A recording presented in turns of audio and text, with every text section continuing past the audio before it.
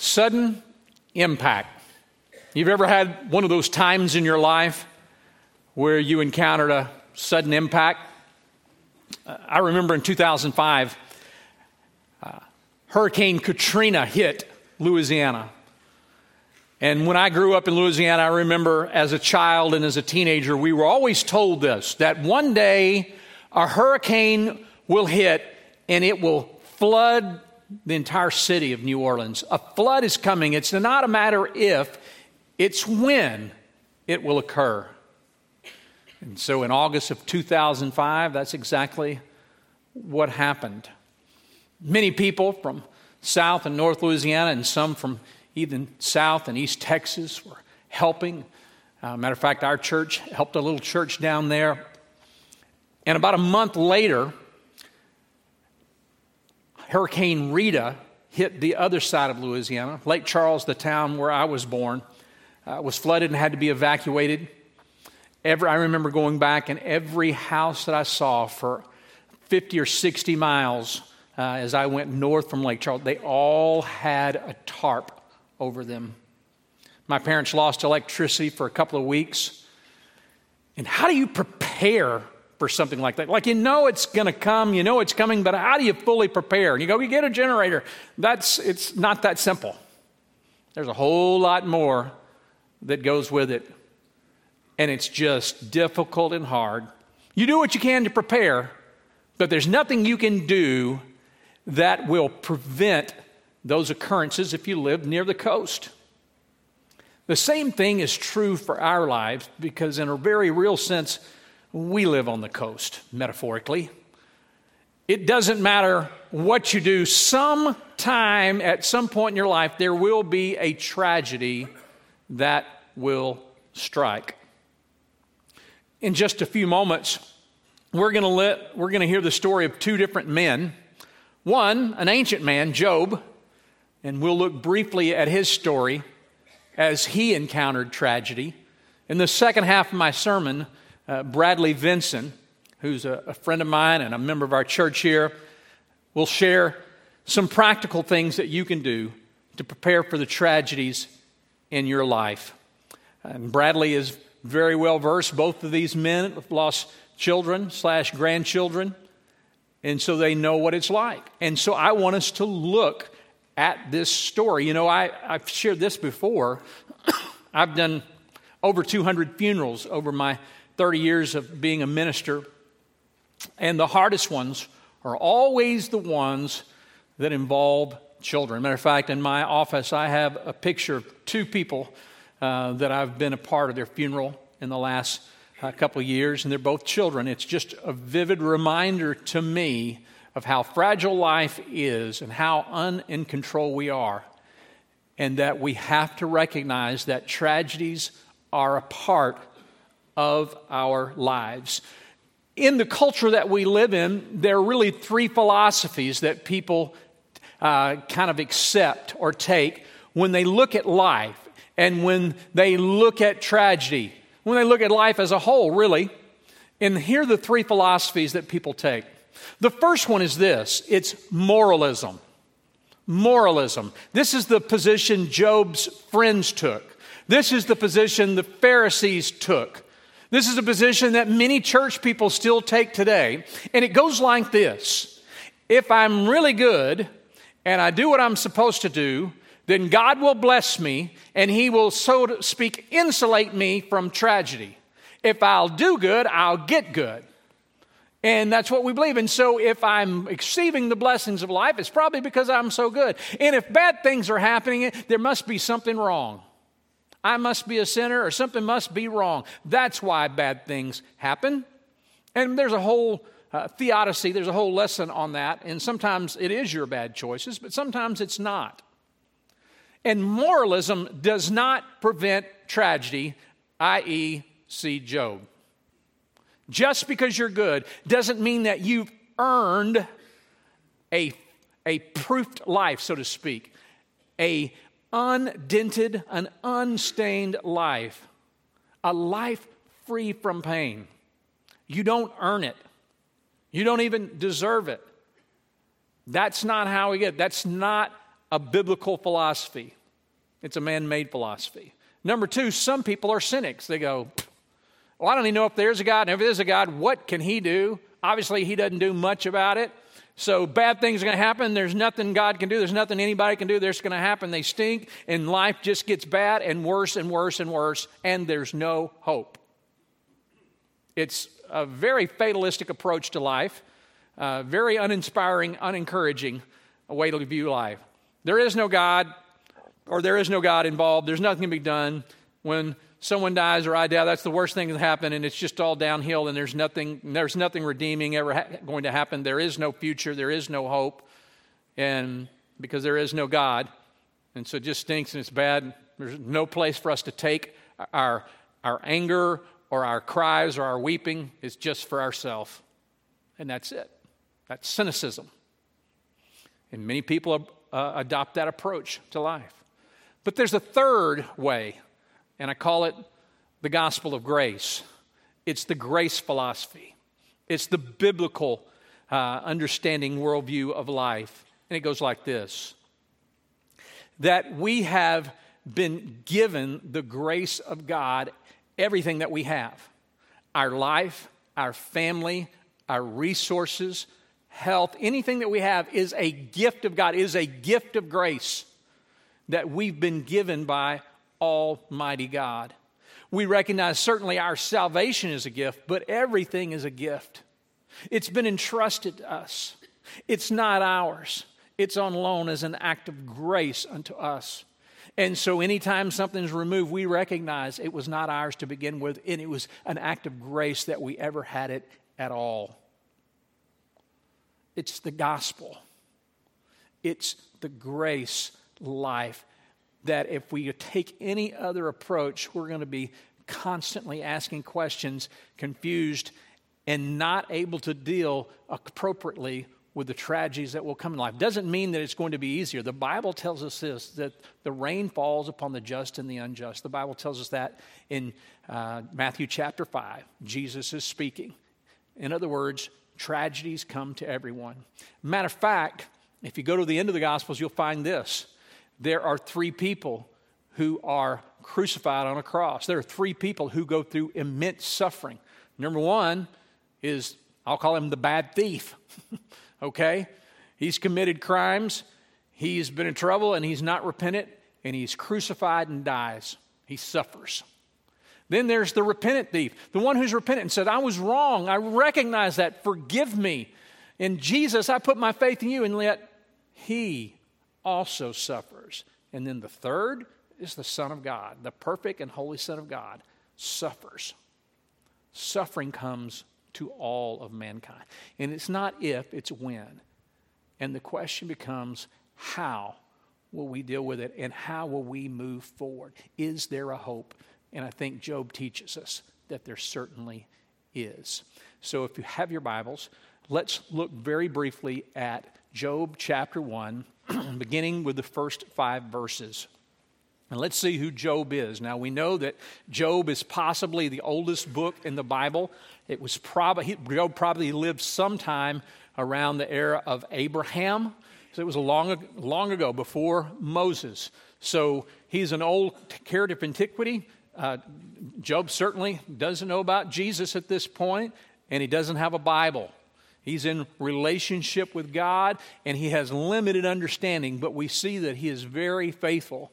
There was a man in the land of Uz whose name was Job, and that man was blameless and upright, one who feared God and turned away from evil. So the first thing that we learn about Job right here is that he is a righteous man. The Bible says he's blameless and upright.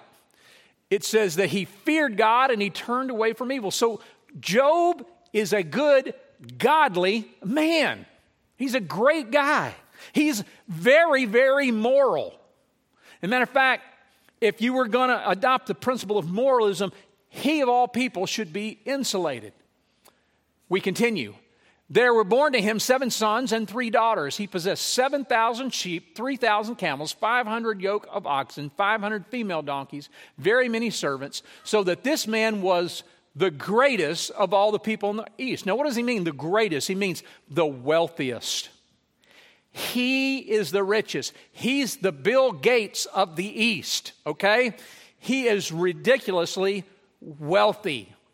And he's blameless and good. And the theory back then, where many people very much took a moralistic approach, was if you're really good, then you get the blessings of God Almighty and even other cultures, or the gods, if you're good and if you're faithful. So here's Job. He's good and he's faithful from the outside. He's been immensely blessed.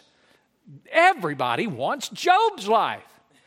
Man of great reputation, man of great power, of great recognition, and of great honor. I want to be Job until you finish this chapter. His sons used to go and hold a feast in the house of each one each day, and they would send and invite their sisters to eat and drink with them. And when the days of the feast had run their course, Job would send and consecrate them. And he would rise early in the morning and offer burnt offerings according to the number of them all. For Job said, "It may be that my children have sinned and cursed God in their hearts." Thus Job did continually. He's also a great parent. He's godly, he's wealthy, and he's a great dad. He's offering sacrifice on behalf of his children because in case that they've sinned. So we see that Job is a good dude. But let's move forward. And by the way, many of you know this. I want to encourage you to read the rest of it. We're going to skip to verse 13. But there's also a cosmic discussion going on in the spiritual realm about Job. And you know that, and I encourage you to read chapter 1 and chapter 2 to get a full understanding. But we're going to, in the interest of time, go to verse 13. In verse 13, the Bible says, "Now there was a day when his sons and daughters were eating and drinking wine in their oldest brother's house. And there came a messenger to Job who said, 'The oxen were plowing and the donkeys feeding beside them, and the Sabaeans fell upon them and took them and struck them down, the servants in the edge of the sword, and I alone have escaped to tell you.'" So we know the Sabaeans, who are marauders, so to speak, they come and they attack Job. They've probably been noticing Job's great wealth for a long time. And then we'll see here in just a moment that the Chaldeans come as well. And the Bible says, while they were speaking, there came another and said, "The fire of God fell from heaven and burned up the sheep and the servants and consumed them. And I alone have escaped to tell you." While he was yet speaking, there came another and said, "The Chaldeans formed 3 groups and made a raid on the camels and took them and struck down the servants with the edge of the sword. And I alone have escaped to tell you." While he was yet speaking, there came another who said, "Your sons and your daughters were eating and drinking wine in their oldest brother's house. And behold, a great wind came across the wilderness and struck the 4 corners of the house. And it fell upon the young people, and they are dead." Still want to be Job? It's all being ripped away in a moment. The wealth, the prestige, his children. It's a devastating time. How does Job respond to this? The Bible says, "Then Job arose and tore his robe." Kera. Kera is when it's the Jewish practice, the Hebrew practice of renting your robe or renting your shirt when there's a great tragedy in your life. And it is meant to be an outward demonstration. You rip it right over the top of your heart where your skin is exposed. And the picture is, I have suffered an incredible wound, an incredible tragedy, a wound so deep that my heart will never fully recover. It's a picture of something dear and near to you being ripped out of your life. And that's why they rip their clothes. And so here it is. He's rent his clothes. He's kera. And then the Bible says what? And then it says he tore his robe and he shaved his head. Another sign of mourning. Everyone would see. It will take quite a while for that hair to grow back. Often they would take ashes and they would put it upon their head. It was a humbling picture of tragedy, of suffering. And then the Bible says this. It says he tore his robe, he shaved his head, and he fell on the ground. Job didn't do this. Job didn't just start quoting the scripture. Job didn't say, this is pretty bad, but I'm sure God's going to turn this thing around today. He wasn't unrealistic. He wasn't a fatalist. He wasn't an optimist. He wasn't a moralist. He didn't say, "God, what did I do to deserve this? God, have you seen what I've done for you? God, have you noticed?" No, he mourns. He rinses his robe. He shaves his head, and he falls down flat on his face. He is mourning. And by the way, he's mourning appropriately. Stoicism is not a virtue of Scripture. He mourns. And the Bible says, and then what did he do? The Bible says that he fell on the ground and he worshiped. Right there on his face. He cries out because that's what was within him. He understood this concept of grace, that he had been blessed mightily, and now it had been removed. And he's not happy about it. He is broken. He is tattered. He is torn. He is stressed. But he falls down, and what comes out of him is what has been built up in him. And he says, naked I came. I came to this earth with nothing. With nothing. And naked I shall return. It appears that all has been taken away from me. And then he says, the Lord gave and the Lord has taken away. It was a gift from God. Everything that I have was God's gift to me. And it was His. And now it has been removed. And he said, blessed be the name of the Lord. He's not saying, thank you, God, this is great. That's not what he's saying. He's going, God, I still believe. I still recognize that you are the God of the universe. I don't understand. He knows nothing of the conversation that's going on in heaven. He's left with only his faith. In all this, Job did not sin or charge God with wrong, because he understood it's not moralism. It's not cynicism. It's grace. There are three forms of grace that God gives us to live our lives. The first one is called common grace. The first type is called common grace. Common grace is the grace that's extended to all of humanity. It's the right to life. It's the gift of life. It's the gift of family. It's the gift of beauty. The common goodness of God that invades all that there is. We see the hints of it. Sometimes places are very dark, but we see the hints of light. All goodness comes from God Almighty. That's common grace. The next type of grace is salvation grace. The Bible tells us in Ephesians 2:8, it's by grace through faith that we are saved. We're saved by grace, not earning it, not through moralism, but through the generosity of the heart of God. We are saved as we transfer our trust to what Christ did for us. Grace is not getting something that you didn't deserve. Grace is this. It's getting what you don't deserve. So mercy is not getting what you do deserve. Grace is getting what you never should have received in the first place. That's the gift of grace.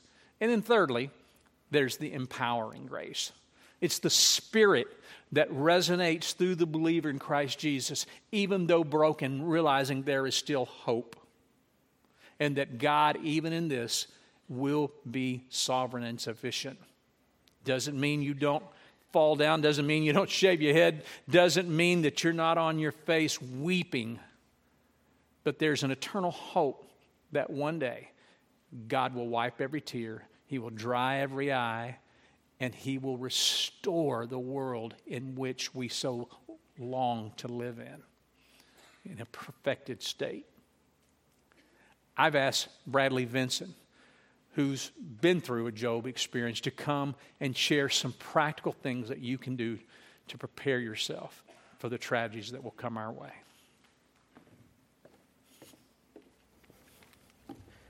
Good morning, Rock Point. I told this joke in the first service, and then Pastor threw me a softball, so I'm going to do it again. When he mentioned that he's going to hear from an ancient man and a young man, I thought he was the ancient man. And I was like, don't be so hard on yourself, Pastor. You're holding together pretty good for your age. So thank you for the softball. I was able to do that again. But realistically, when Pastor gave me the opportunity to participate in today's sermon, I thought of the story of when my parents bought me a car like 2 weeks before I started college. And it was a 5-year-old Ford Escort, little beat-up car, and I was packing all my earthly goods in it, about to head off to college. And my dad walked me around the car and started giving me maintenance tips, about air pressure and look out for the gauges. And when these little lights come on, this is what that means. And then he looked at me and he said, when you have a wreck. And I was like, wow. He said, well, when you have a wreck, be calm, let the car do what it does, and everything will work out. And now in my later years, I realized that my father was not trying to scare me and make me paranoid about wrecking. He was just letting me know the reality of statistics about people that drive cars. And because I loved my father and my father loved me, he just wanted me to be prepared for when that came. Now, no matter how much you maintain a car and keep it filled with gas and your air pressure is good, how much you wash it, you may have a fender bender one day, or you may have a life-altering wreck. But they will happen. I've had mine. And what I use to actually help me prepare for the wrecks or the sudden impacts of life, I use the acronym WRECK. W is worship. We have to have a habit of worship, honoring God for who He is. It's easy to worship when things are good, but you should while things are good. So when things go bad, the habit is there, and you can still honor God for who He is and still pray to God. The thing about Job is that one of the first things he did is he worshiped because he already had a habit of worshiping. He already had a habit of praying for his children. He even prayed for his children just in case they did something wrong. That's habit. R, right relationship and relinquishing control. The right relationship I speak of is salvation, committing your life to Christ, yielding to His will. Understanding His mercy helps us better understand that we're blessed because of the relationship we have with Him, not by desired circumstances. E, exercise your faith. The simple question is, what are you leaning on? What do you believe in God for? What are you trusting Him for? How are you going about your daily life? We all know the story of Noah. And Noah built the ark not even knowing what rain was. So how are we going forward with our lives? Community. Community is a big one because our relationship with God is probably the most important relationship we have here on earth. God places people into our lives, and good people helps you have a good life. But also those friends can be there when sudden impact happens. I tell grievers all the time when I speak to them that grief will change your address book. And I usually get a lot of bobbleheads and things like that because they feel that their friends have left them when their tragedy has happened. But I have them think about it this way. If they were a good friend and they really love you, they're probably grieving who you were before your sudden impact. And some of those people are what I call closet friends. When you're stuck in the closet and you're moaning and crying and you can't get out, then that phone call comes. That's a closet friend. And it'll help you see the light and bring you out of those closets. So I encourage you to look for those friends. K, keep God's word hidden in your heart. Read scripture. Come to church. Take notes. Go to Bible studies. Have God's word hidden in your heart where you can always help yourself when you feel others can't. And even when you feel you can't speak to God, His word will speak to you from your inside. Now, I try my best to live by this REC method, as I will call it, to prepare myself. And I was saved when my granddaughter passed away. And I had a relationship with Christ. And I worshiped before. I prayed before. So I'm not Job. It wasn't instantaneous. When my sudden impact happened, it took a while for those things to come back. My prayer life, my worship life. But they were there, always pulling on me to get me closer to Christ. So I encourage you to stay prepared. And some of the scriptures that I've used, you don't have to memorize the book, chapter, and verse exactly. But when it's in you, it's easier for it to come out of you. In Jeremiah 29:11, it says, I have plans for you to prosper you and not harm you, to give you hope in a future. Genesis 1 is one of my good verses. And God remembered Noah and the animals and caused the wind to blow across the earth, and the waters receded. When you think you're drowning in grief, God remembers you, and he can set a wind to dry it all up and let you see dry land. Then John 11:35, which many argue is the shortest scripture in the Bible, Jesus wept. And many people wonder why Jesus wept when he knew he would raise Lazarus. Because Jesus cares about us, and he's there with us to go through with us. He feels our infirmities. So as we prepare for our wrecks when they may come, there are those among us that may have never had the opportunity to prepare for their wrecks or their sudden impacts, or even understand why they should prepare. And those people are the children among us. So what do we do to help children after tragedies, after sudden impacts in their lives? We have two of those children in our homes, our grandsons, Alana's brothers. And so I use this acronym to help them. And the acronym is HELP. H, be honest. Have the hard conversations. But make sure they're age appropriate. Children are afraid that their heroes, which are us, have lost control of everything because the sudden impact has happened. We have to help them understand that bad things happen, but not to be afraid. E, express yourself. We have to model healthy grieving and healing. Let our grieving take cues from what's going on in our lives and show them that there is a healthy way to still care and grieve. And make note of that first acronym that I gave you. Keep worshiping, keep the faith, stay hopeful. L, lean in and love. Men, we have to show more affection during this time. More hugs, more time spent, more couch time just hanging out. They have to feel our presence because their security blanket of everything is going to be all right has been shattered. So we have to fill in the gaps. And I have an additional L that actually happened to us yesterday with our oldest grandson, Bryce. He's 8 years old now.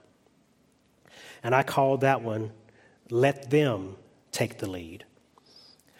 Yesterday we were at home and we were cleaning the house, and my wife came downstairs and said, Bryce wants to look at Alana's things. And we keep a bin in our house with some of Alana's things in it, and it's tucked away in a closet. And Bryce came upon them, and he wanted to look at them. We knew there'd be tears. We knew there'd be sadness. So we prepared for that.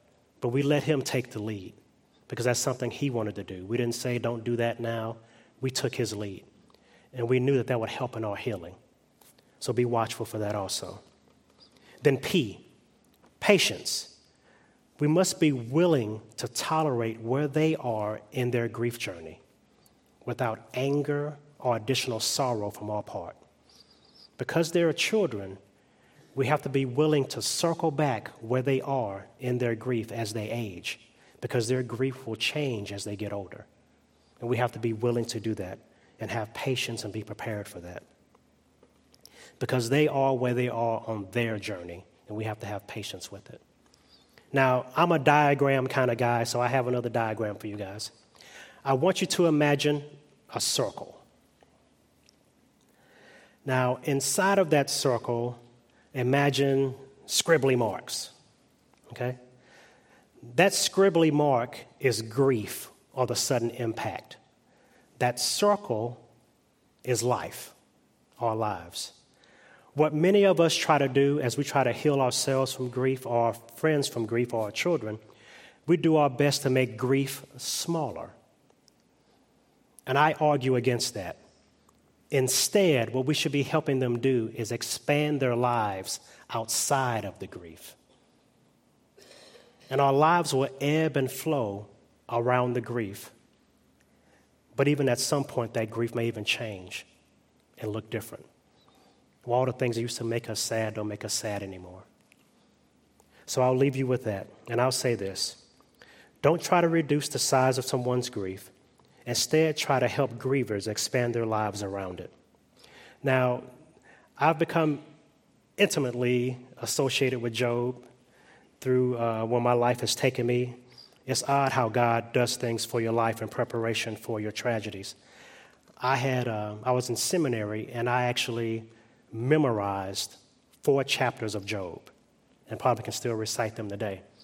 And I studied Job intensely, and within 2 months, my granddaughter was gone. But here's what I've learned. Here's what Job taught me. This is just kind of what my studies have helped me persevere through this. And those who endure suffering with integrity or with grace or God's way may not find relief, but they will develop a stronger resolve to endure even greater suffering. Be blessed. Thank y'all.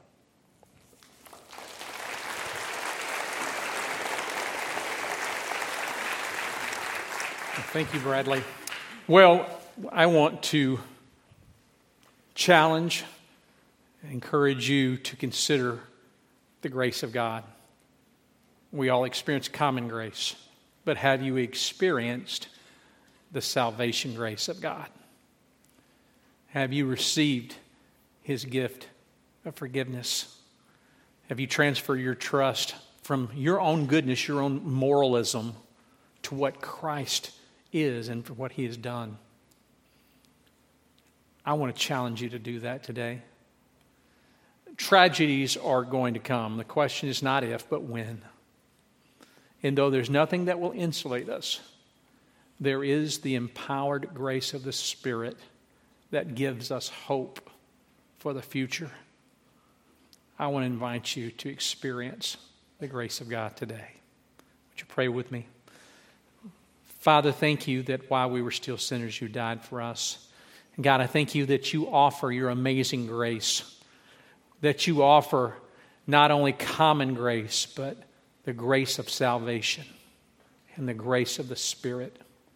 And so, Lord, for those who don't know you, I pray that you would draw them. For those who are believers and are struggling, I pray that you would empower and infuse them with the grace of your Spirit, and you would strengthen their hope and their resolve. Lord, draw and bring people to know you today. Speak to them, move in them as we give you the praise. Amen.